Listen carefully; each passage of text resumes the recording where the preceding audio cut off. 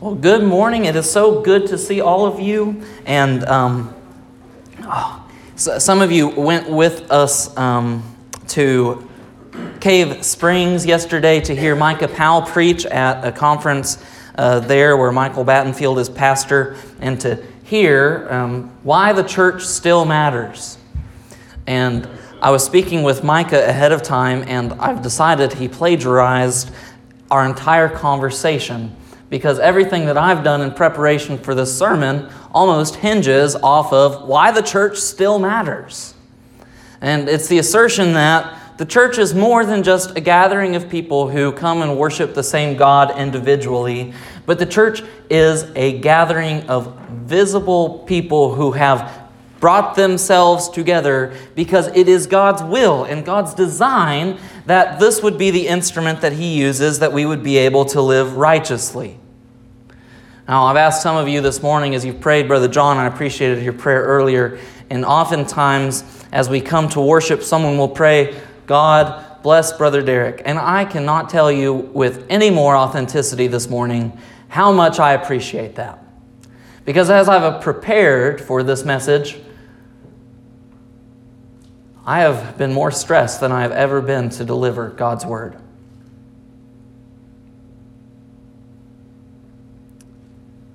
The church still matters when we live like the church is supposed to live. When we neglect that, there is no church. If you've been with us any length of time, you know that we will be returning this morning to Ephesians chapter 6. I draw your attention, though, to that the book of Ephesians, the letter to the church in Ephesus written by Paul, was not written out of context. We do not find ourselves studying the whole armor of God out of syncopation with everything else He has written thus far. Now, I've broken our series into different elements and different parts. We looked at Ephesians chapter 1 and Ephesians chapter 2, particularly the beginning of Ephesians chapter 2, looking at what Paul describes as the old self. That is, who are we before we are saved, before we are adopted into God's family? He prays for spiritual blessings, and he points out that God has saved us by His grace. But before that, he describes us with words that hurt.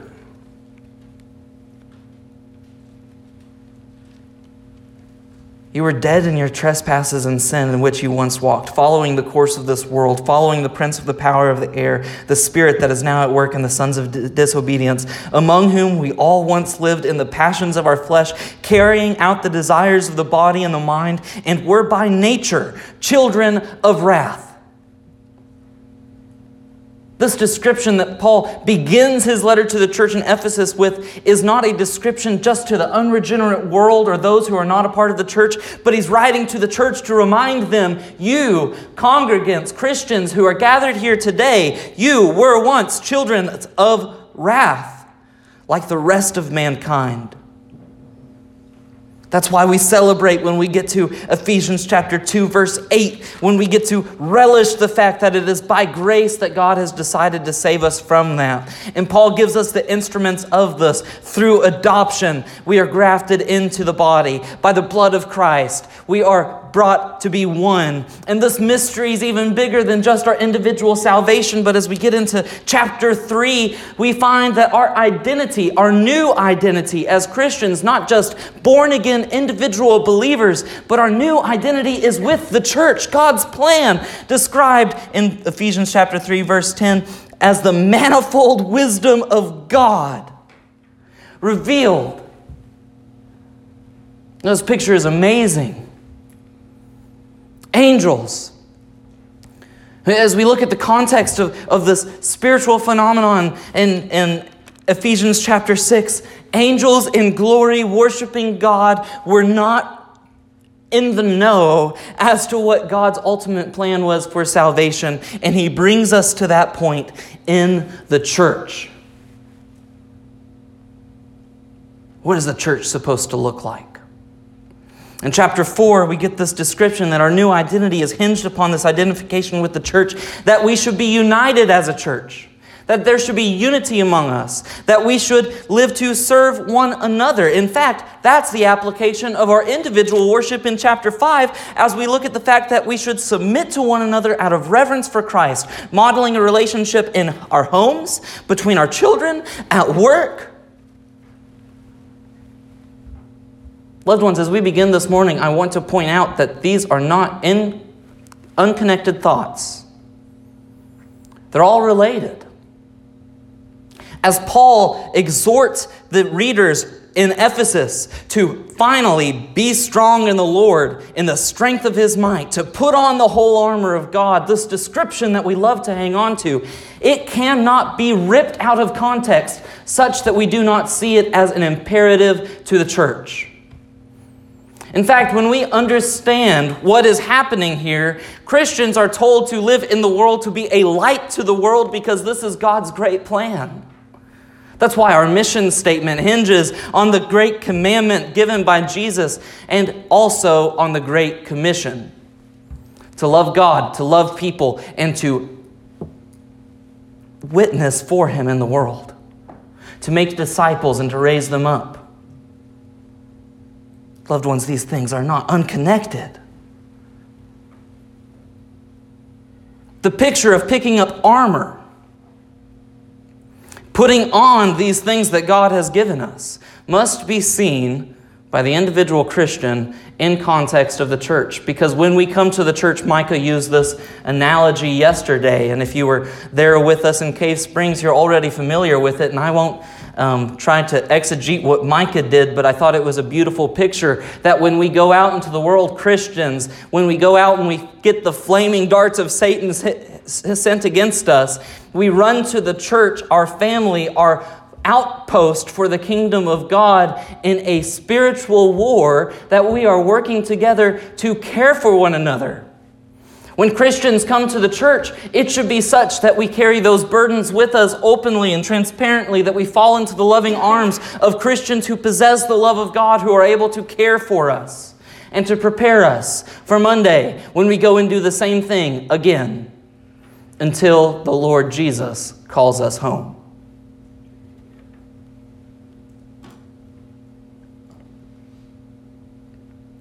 In so many instances, you've heard me speak about spiritual disciplines, that individual believers should spend time studying the Word of God on their own, that you should spend time in prayer, that you should spend time in what Scripture calls rumination or meditation upon God's Word, that you should spend time in tithing even, that you should contribute to the needs of the saints, that you should do all of these things as acts of worship, that you should confess your sins, that you should make these habitual in your life because it's for your edification that you do it. That you should praise God. Isn't it interesting that all of these individual personal disciplines apply to corporate worship as well? When we gather together at church and we sing songs of praise, we are not singing for one another's amusement or pleasure, but we are singing because it is our combined voices that glorify God. There is a theology to worship. We glorify Him.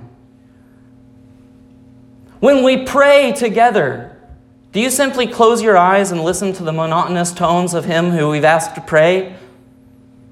Or do you pray in unison with Him? When we corporately pray, do you pray with those who are praying? When we study God's Word, as God has instructed us to do, has been modeled in the Old Testament and the New Testament through the prophet Ezra and through Nehemiah's ministry, and also through the New Testament with the preaching of Peter and also Paul. Do you open up your Bible? Read God's Word for yourself. Look at the context. Consider what God is speaking to you through His Spirit as you study His Word.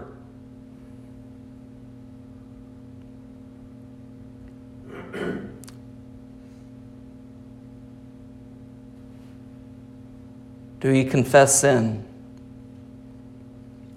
corporately?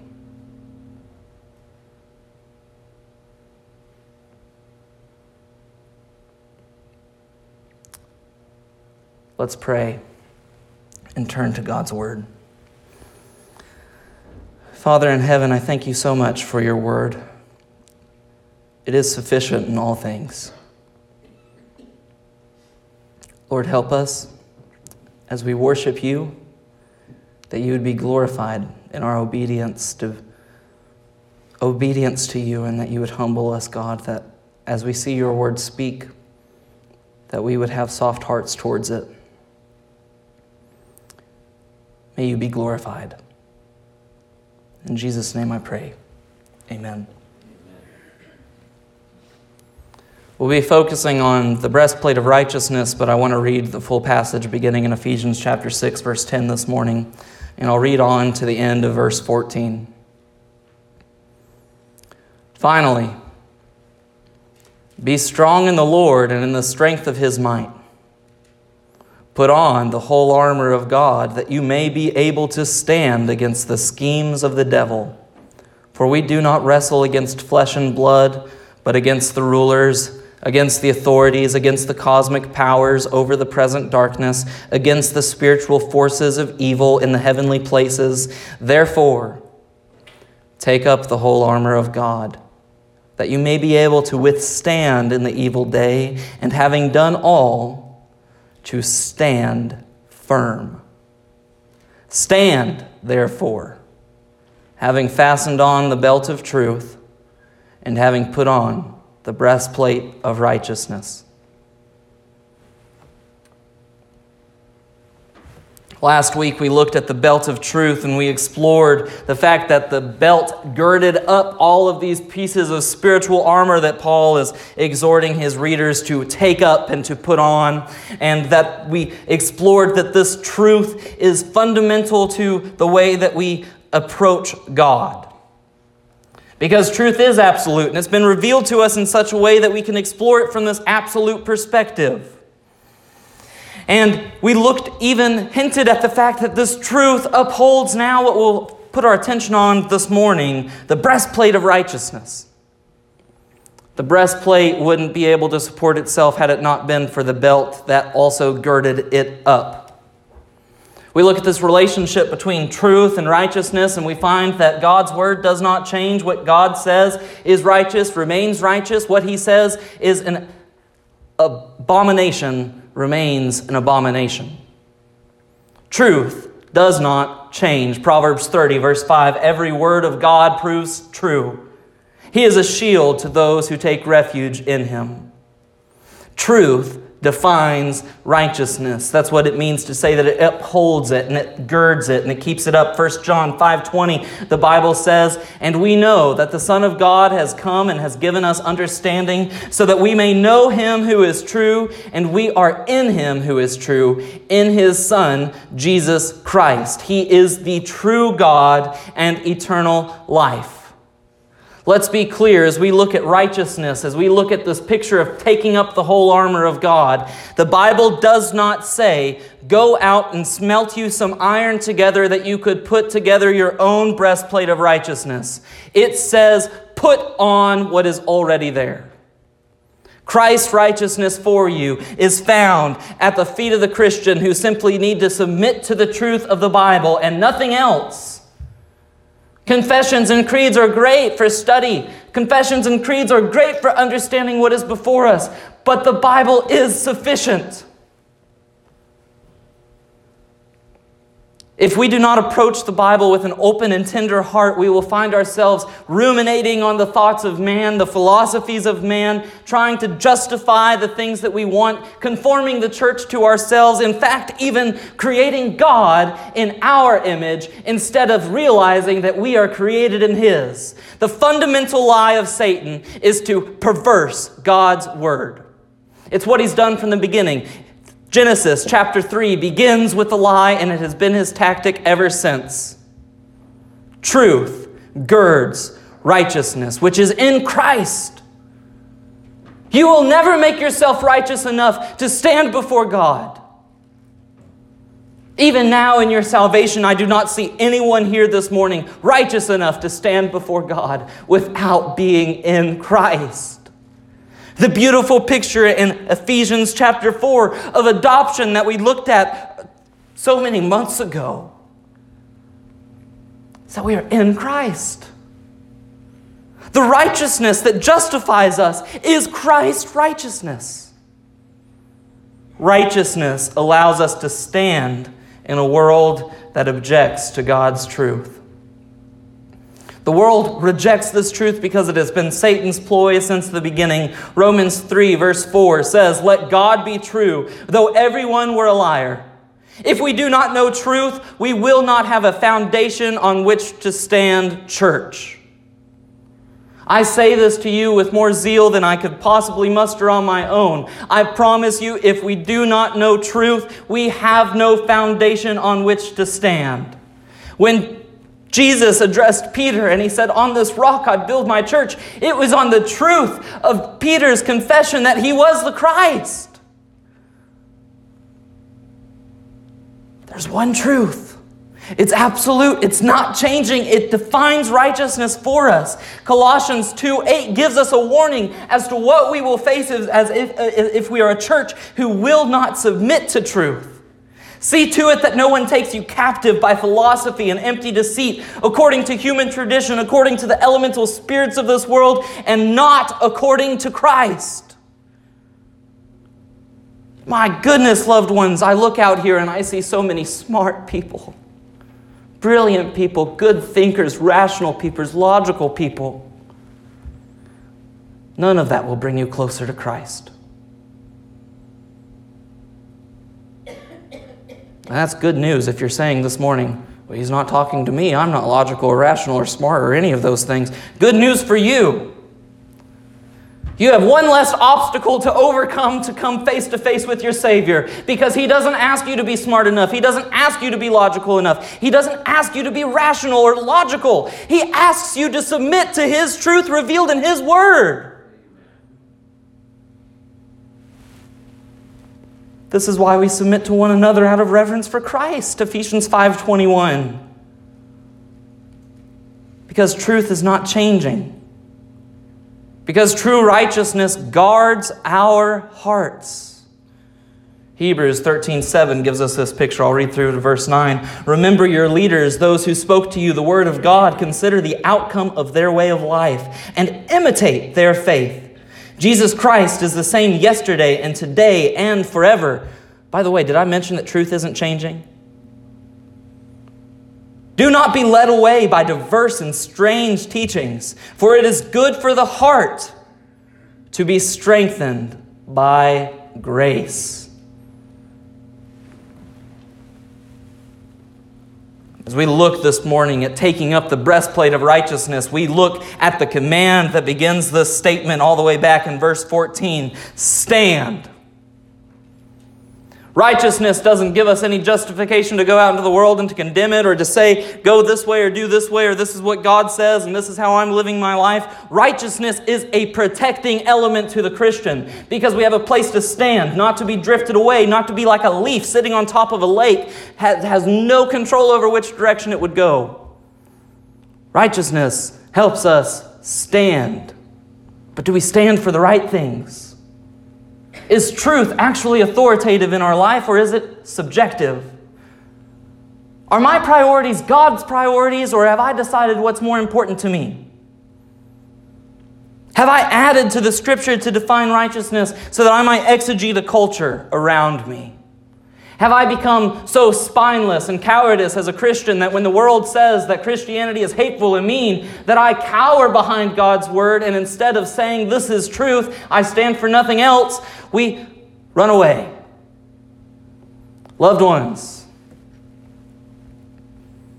if you are only standing for truth, there is nothing to run away from.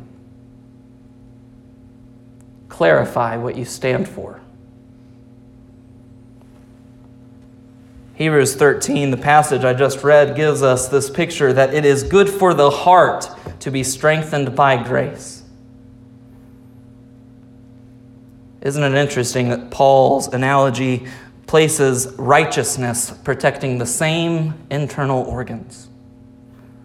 The breastplate guarding the heart. The heart. is essential to living in righteousness. Neglecting to care for righteousness is ultimately apathy towards sin. The Bible tells us that the heart, when we understand it, especially in the Greek culture and the Hebrew culture, is the element of our body when it's made reference to, especially in this type of analogous way. The heart is the driving force of the body, of the will, of the mind. It is the passion. It is what drives us and controls us. God uses the heart in this analogy to describe that it is the weakest part of us. If only we could sacrifice or not define what righteousness is, the heart would have the ability to diversify everything else in our life, our thought, our actions, and even the way that we interact in our relationships. Speaking to the church in Laodicea, Jesus writes through John's revelation in Revelation 3:16, "So, because you are lukewarm and neither hot nor cold, I will spit you out of my mouth." He warns us against apathy towards righteousness. What do I mean by that? By not caring. By saying that sin is not as bad as it actually is. By saying that sin, well, I'm saved by grace anyway. You know what it means if you think that way? It means you haven't really thought about what sin is. It means you haven't actually drawn close to God. Consider what sin cost Him. Consider how great His love is in view of sin, that you are no closer today from God's love than you were yesterday or the day before that, because He is 100% pursuing you, drawing near to you, trying to bring you to Him, working His ways that you would be saved through grace alone, that He would place faith inside of your heart that you could believe in Him. All of these things, God is pursuing you. And despite your sin, to save you from your sin. But we're apathetic. I don't think it's that big of a deal. The prophet Zephaniah spoke on this, writing at a time would come that God would search Jerusalem with lamps, and He will punish the men who are complacent. That's another word for apathy, complacent. Those who say in their hearts, "The Lord will not do good, nor will He do ill," their goods shall be plundered, and their houses laid to waste. Though they build houses, they shall not inhabit them. Though they plant vineyards, they shall not drink wine from them. Our lives are our spiritual worship to God. Paul writes in Romans chapter 12 of this very principle, urging those in Rome, "I appeal to you, therefore, brothers, by the mercies of God, to present your bodies as a living sacrifice, holy and acceptable to God, which is your spiritual worship." Paul goes on from this in verse 11 of the same chapter to admonish complacency and apathy, saying, "Do not be slothful. In zeal, be fervent in spirit. Serve the Lord." Very simple question this morning, church. Does your congregation, does my congregation, does it reflect fervor and zeal? Or does it reflect complacency and apathy?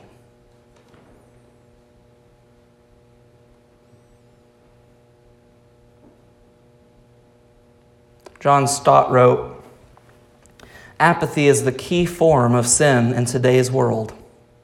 For Adam and Eve, apathy meant letting a snake tell them what to do. It meant abdicating the exercise of dominion and control over the world."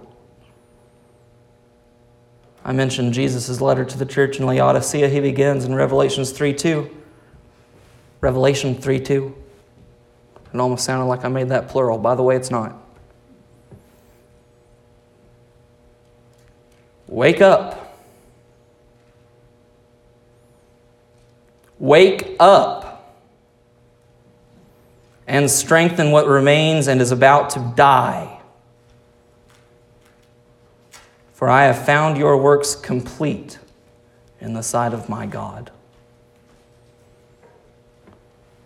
Do we view sin as something we don't have to think about as a church because we're saved by grace and it doesn't belong to us? Or do we view sin as something that denies righteousness in Christ, that thwarts the power of the Spirit in the church, the power of Christ in the church, the power and the place of the church in the world? Are we apathetic towards sin in the lives of our brothers, even looking to the point that we might cause sin in their life and say, I need do nothing to change it?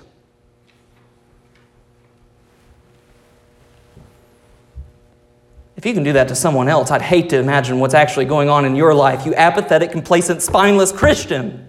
Come to Christ. He saved you. And you're still trying to save yourself. If you have sin in your life, come to someone who loves you. This is God's plan. We'll keep going, and I pray that you will see that by His righteousness, He saves you, and by His righteousness, He holds you and preserves you, and His plan is the church. That's why in Ephesians chapter 3, verse 10, he calls it the manifold wisdom of God, because it is the brilliance to bring people into righteousness, to serve in their community, to love the world around them. It is the church, but the church means nothing if we don't reflect the church of the Bible. The heart is the essential component of living righteousness. Our heart reflects everything that we do. If our heart is weak, not strengthened, we will view sin as trivial. Our mind will not change about what sin deserves. Imagine that. Why do you think Paul led off in writing to the church in Ephesus by reminding them that they were once children of wrath? To remind them that the fires of Hades, the isolation, the separation from God, the soul-destroying, crushing separation between the Almighty Creator and hell, it's not just a strict and scary kind of thing that preachers say to scare people to come down to the altar, but it's what you deserve. It's what you deserve. It's what I deserve. Every bit of it. Sulfur burning around me. A fire that burns but does not destroy. But sin's not that bad.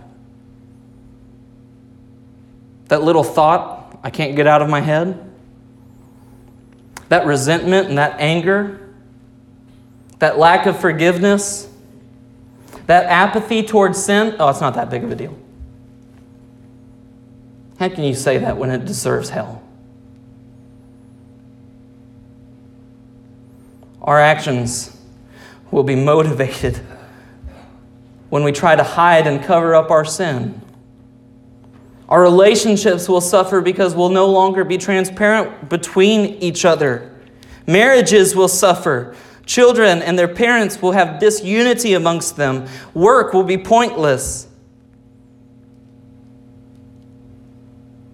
Proverbs 4:23 says, "Keep your heart with all diligence, for from it flows the springs of life." Care about sinfulness. Call it what it is. Be fervent in addressing it. Have a right mind about what sin is. This isn't out of context, loved ones. Paul gives us a right mind. The Bible gives us a right mind about the things that we can stand on. Even within the same letter, Ephesians 4, verse 25, addresses these things that we are to put off. Paul writes, the Bible says, God says, having put away falsehood, let each one of you speak the truth with his neighbor, for we are members one of another. Be angry and do not sin. Do not let the sun go down on your anger, and give no opportunity to the devil. Let the thief no longer steal, but rather let him labor, doing honest work with his own hands, so that he may have something to share with anyone in need. Let no corrupting talk come out of your mouths, but only such as is good for the building up, as fits the occasion, that it may give grace to those who hear. And do not grieve the Holy Spirit of God, by whom you were sealed for the day of redemption. Let all bitterness and wrath and anger and clamor and slander be put away from you. Along with all malice, be kind to one another, tender-hearted, forgiving one another as God in Christ forgave you. But consider what apathy looks like. Paul gives us that picture too. Verse 17, the Gentiles walk in the futility of their mind. They are darkened in their understanding, alienated from the life of God because of the ignorance that is in them. Are you ignorant? They have become callous and have given themselves up to sensuality, greed, to practice every kind of impurity. Is Paul's rhetorical question meant for us just to skip by in verse 20 when he says, these things that you have learned from Christ, if you have learned them from Christ? If there is not love enough for a brother to weep with them as they struggle in sin, as they genuinely repent, as you look at it not with apathy, but you look at it as something that needs God and needs fellowship and needs restoration? John Owen said, be killing sin, or sin will be killing you. What does it mean when the church is failing to address sin amongst her members? Does it mean that we've hung up the breastplate of righteousness in our closets, never to adorn ourselves with the royal armor of the priesthood that we have been called to? Does it mean, in fact, that the assumption in Ephesians 4:21 is a mistake, that we have not heard of Jesus, that we have not been taught in Him, that we do not know the truth which is in Him? Are we the church or a country club? What does it mean that the church has been confronted with the reality of extra biblical covenants inside of our church covenant, causing one of our brothers to live in sin, but we have no urgency or care either to discipline them or make our covenant mean something?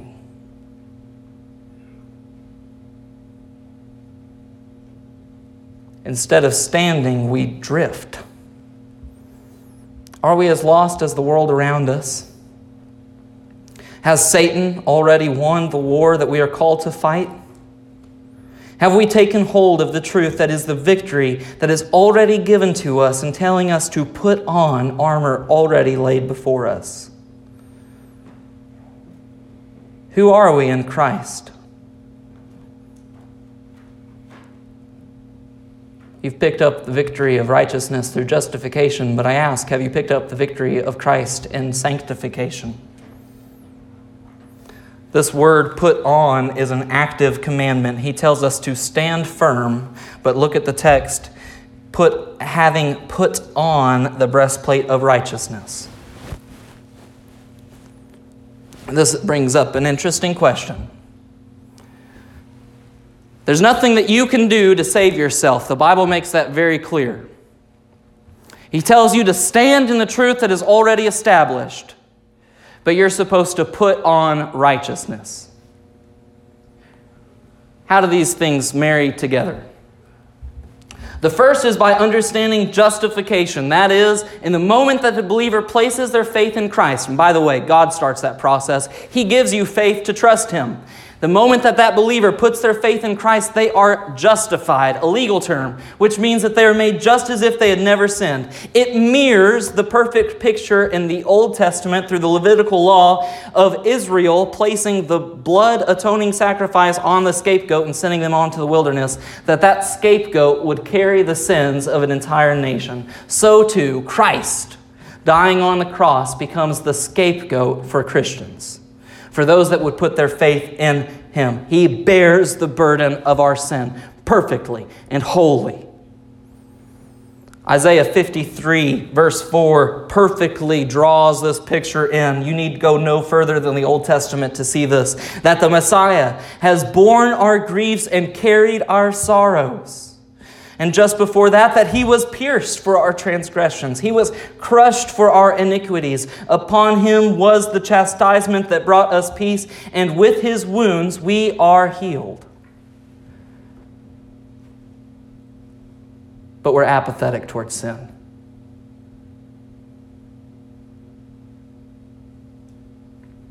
Before we can discuss how to put on righteousness, we must understand that without Christ, we have no righteousness. Do you hear me, church? Everyone should have said amen to that. Without Christ, we have no righteousness. If you've forgotten that, go back to Ephesians chapter 1. Without Christ, the church has no righteousness. Our righteousness comes from Him. It's His righteousness on me that allows me to stand justified before my Creator. Paul explains this principle of Christ's righteousness being on me, something really nerdy theologians would call imputation. But guess what? I'm not the only nerd in the room today. Brother James, the accountant, knows all about imputation. It's an accounting term. It means to take from one account and to put on another. Christ's righteousness, His account, was imputed onto mine. Oh, this doctrine of imputation is incredible because if you follow it through the biblical narrative, we understand from the very beginning imputation has been happening since Adam's sin was imputed to his following generations. Isn't that wonderful? Doesn't that make you excited? Did you know that Charlotte and Charlie playing, they're little sinners. And it's my fault. I imputed my sinfulness into them. Do you know why they go off into this world and why they do awful things? My mom, God bless my mom. God, please save my mom. She looks at them and she says, they're so innocent. And I said, no, they're not. They're depraved. Everyone in creation is depraved. Awful, wretched, despicable, disgusting. And if you don't believe me, come and babysit for 1 hour. As precious and obedient as my children are, as good of a job as Michelle has done keeping our household in order, because I haven't done it. God bless you, Michelle. Those little children still throw tantrums. Is it because they're innocent? No, it's because they're selfish.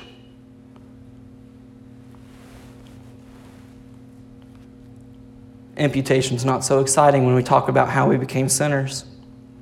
It's important to realize, though, that everyone in this world, if you really had any questions about salvation having anything to do with works, realize this. You're a sinner because you were born a sinner.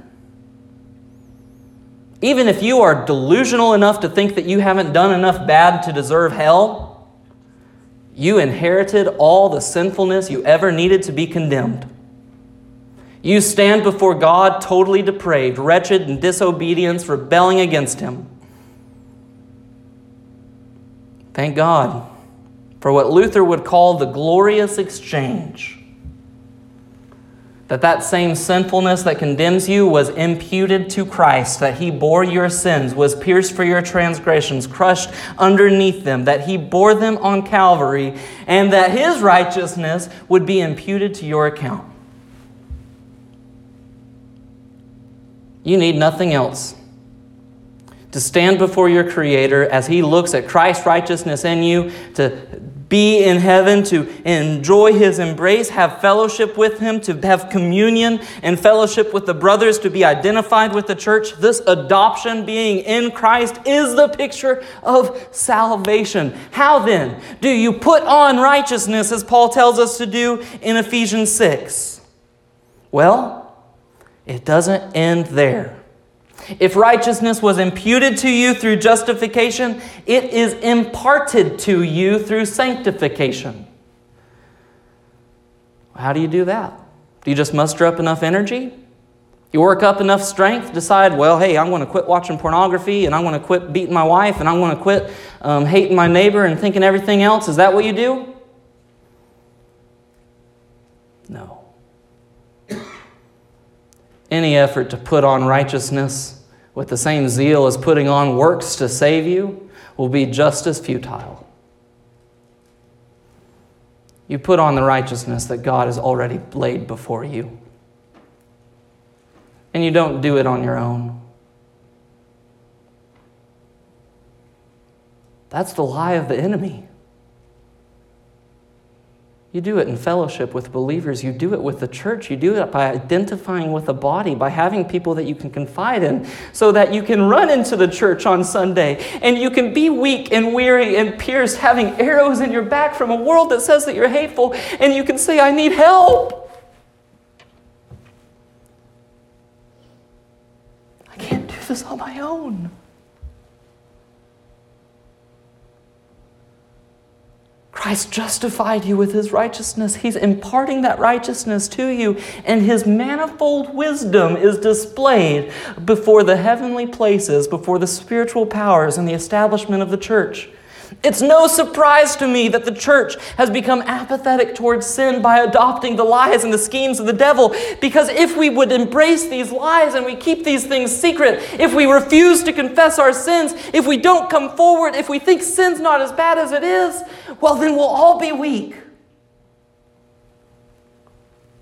We'll be walking around like stick figures who are strong in our faith, fervent in our zeal, reading our Bible, although I can't talk about it, although it doesn't come up naturally in conversation. You know why it doesn't come up naturally in conversation? Because you're lying. You haven't studied your Bible. You know why your prayers are superficial and shallow? Because you haven't been communing with God. You know why you refuse to submit to the authority of Scripture in all things? Because you don't actually believe it's authoritative.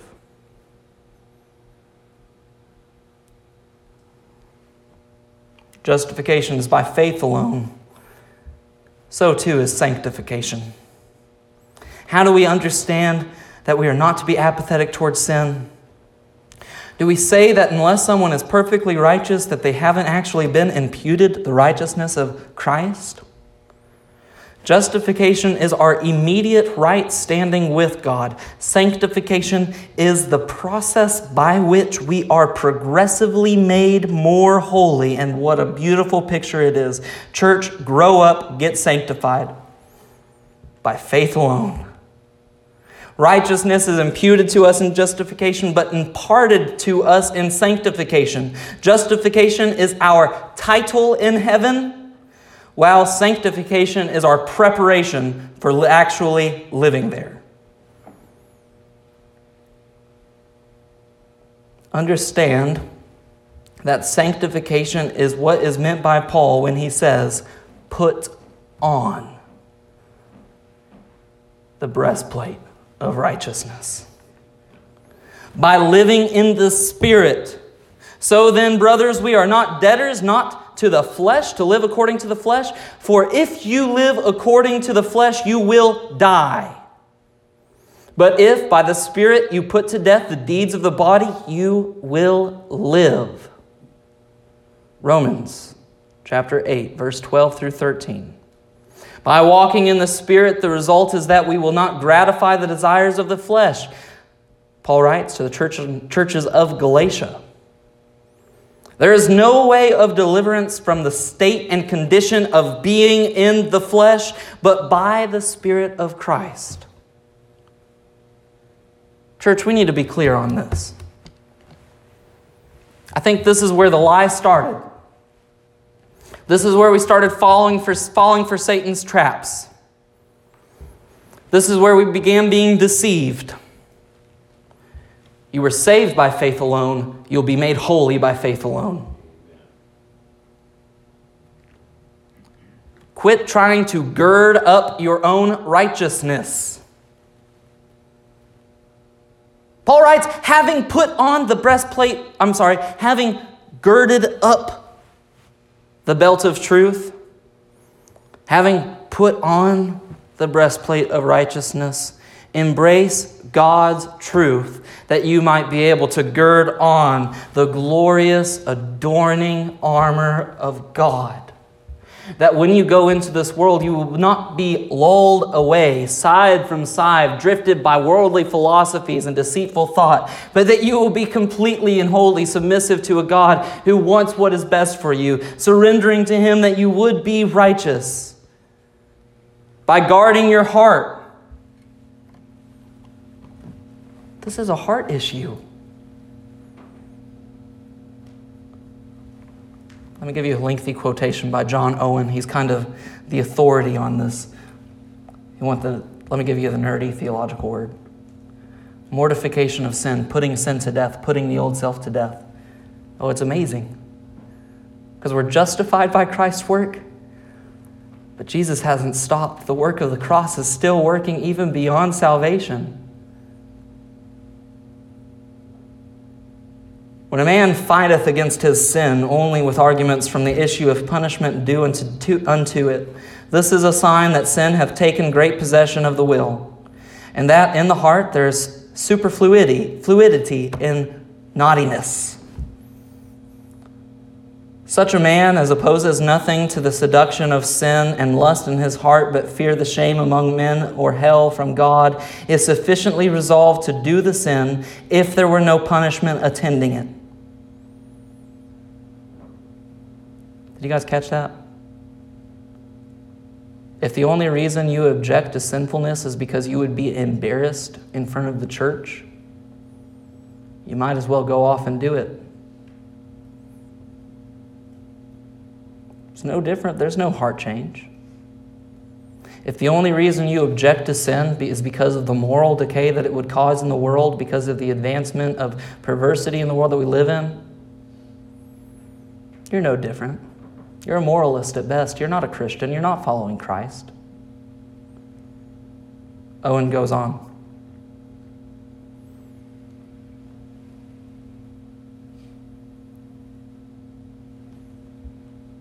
There was no punishment attending it, which, what it differs from living in the practice of sin, I know not. Those who are Christ and are acted in their obedience upon the gospel principles have the death of Christ, the love of God, the detestable nature of sin, the preciousness of communion with God, a deep-grounded abhorrency of sin as sin, to oppose any seduction of sin, to all the workings, strivings, fightings of lust in their heart. If the only reason you don't sin is because you fear punishment, there is no heart change. There is no righteousness in you. If you belong to Christ, you have His death, His victory over sin. You have communion with God, the encouragement of His relationship, a real view of sin. You see it for what it is. You recognize it for what it is. You grieve over it as you should. Have you really put sin to death in your life?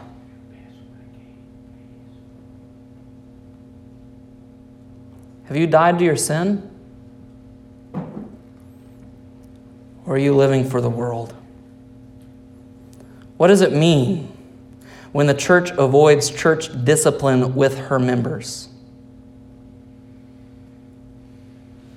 How long is our membership roll? Do none of you love your church members enough to go to their door and say, "Why won't you come worship with me?"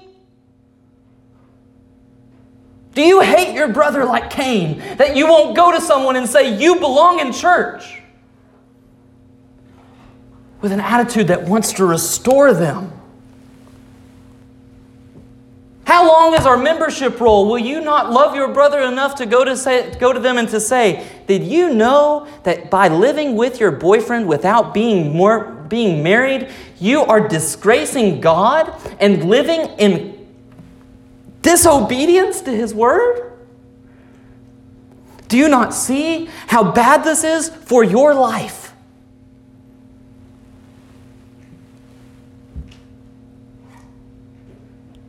Do you not love your friends enough to say, hey, I know that you've really been struggling with impure thoughts.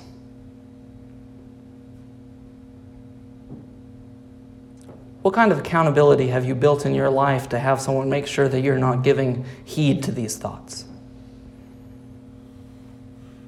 And my goodness, church.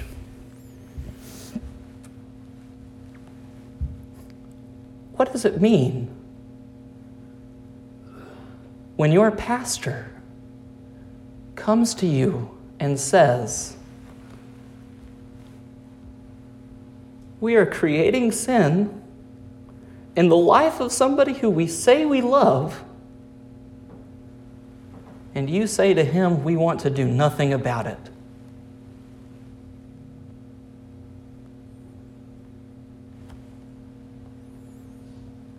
Do we view sin as simply an inconvenience?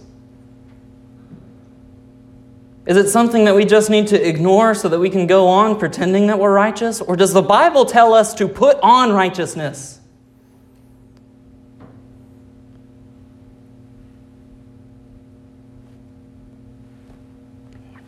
Just as a little bit of commentary, some of you may have noticed that I have some youthful fervor in me.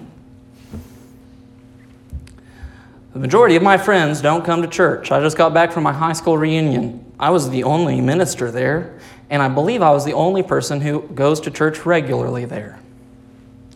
I wonder, why is it that my generation and generations after me do not view church as important? You're all looking around this morning. Where's all the young people? Where's the generation that's going to be the church after us? Do you know why they aren't here? For the past 20 years, the church has adopted this model of being seeker-sensitive. Past 20 years or so, the church has put their focus on attracting people who are not the church and catering to the world even in their worship services. So much so that rather than preaching against sin and preaching for righteousness, we just want to tell you how you can live your best life now, how you can be purpose-driven.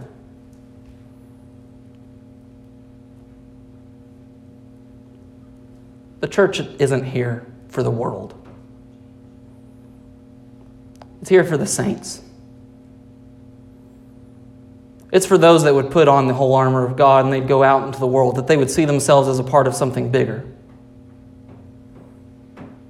The Bible doesn't tell you to ignore sin and treat it as an inconvenience. It tells you to pick it up and to actually be righteous.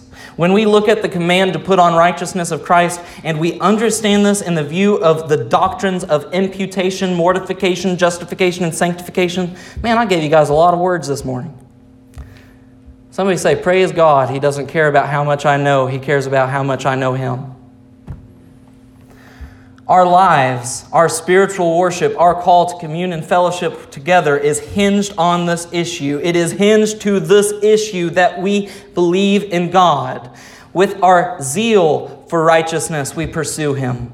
Have we become distracted by who our enemy is, that we no longer look at the church as a place of spiritual warfare? Do we guard our membership with enough zeal to actually protect one another, to encourage one another to live righteously? Because you won't do it on your own. You won't pursue God on your own. That's why it tells you to be a part of a church. God has already condemned the world. He has promised to judge the world. The world is going to hell. There's no doubt.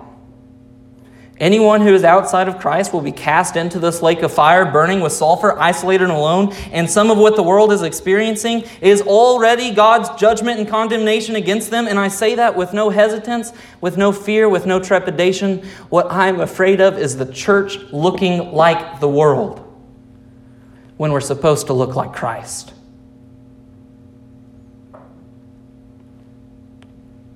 We look at depression and anxiety, a rise in suicide, especially among youth, pointless nihilism becoming a serious way of thinking. What nonsense! There is no righteousness in the world because the world is not of Christ. The world will be judged, but the church, oh, you saints, you who are in Christ are supposed to be a light to this world through your righteousness. But have you taken the time to put righteousness on? Consider it when the church has division among us, when it's not that we are still clinging to our old selves. What causes anger among us? Is it not that we have failed to pick up our new self? What causes us to have a low view of the ordinances given to the church? Is it not that we read into Scripture what we want to be there? The Bible constantly contradicts human reasoning, and submission to it is the only way to appeal to God. We say with our actions, church, that we value our own self and our own tradition over the Word of God. Pragmatism in this way is a seriously devastating way that Satan is attempting to undermine God's church, His law. He created us in His image. He is not created in ours. You stand for nothing because your righteousness is hollow in your actions. Your faith is dead because you do not practice what you believe. The youth aren't here because they see hypocrisy and they're right. Raise your standards. God's are pretty high. I'm holy, therefore be holy. Get serious about your faith, because spiritual warfare is no joke. Jesus, teaching on how important our relationships are, says, if you are offering your gift at the altar and there remember that your brother has something against you, leave your gift there before the altar and go. First, be reconciled to your brother and then come and offer your gift. Church, you have caused sin in the life of one of your brothers.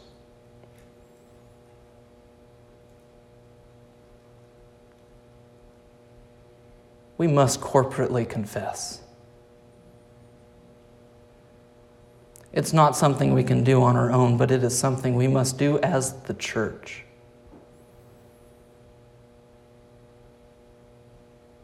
We only have two options. Mean what we say by either disciplining a brother, which will result in him leaving a position and also require this church to step up and provide for him and his family, or mean what we say and write a covenant that matters to you.